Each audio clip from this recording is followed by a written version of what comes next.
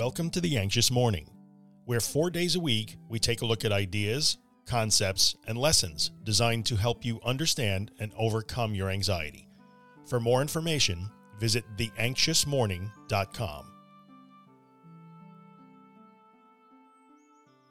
You know that thing where you turn on read receipts so that people can see when you've read their messages?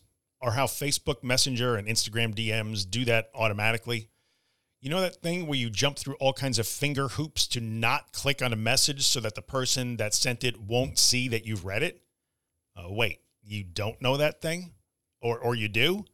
Do you care if someone knows when you read their messages? Do you not care? Do you care sometimes and not others? Does it depend on the context? What if the message is from your boss or customer? What if the message is from your partner, your mom, or your BFF? Do you even care at all about this? I'm using this silly little thing to illustrate how sometimes it's not a silly little thing. Then sometimes it is, again. Things change. Our perceptions change. Our motivations change. Contexts change. Our reactions and our internal experiences change from hour to hour and day by day. This is how things work. Everybody is different. Everything is different all the time. Why does this matter in the context of anxiety recovery? It matters because when struggling and desperate for a way out, we often plot a course that we visualize as straight, predictable, fast, and smooth.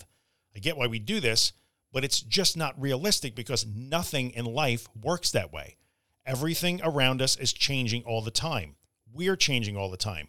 There are no straight lines and no truly smooth paths to be had.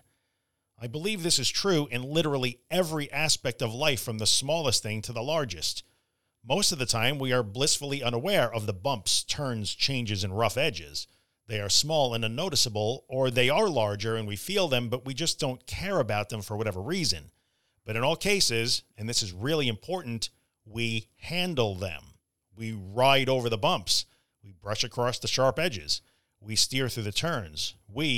You do that all day long, every day of your life.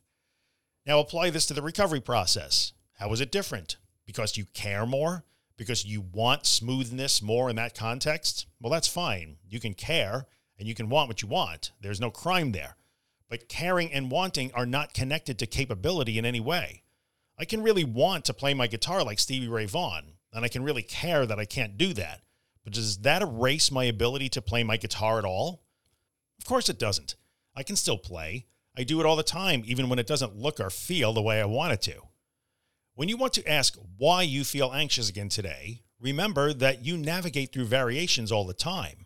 When you want to be told again that you will get better because today just feels harder than yesterday, remember that life is in a constant state of ebb and flow.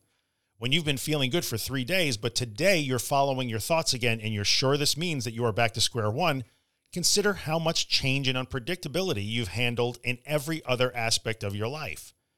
When you want to beat yourself up because you thought you've gotten over something, but you find yourself ruminating about it again, think about read receipts and how sometimes you care about them and sometimes you don't.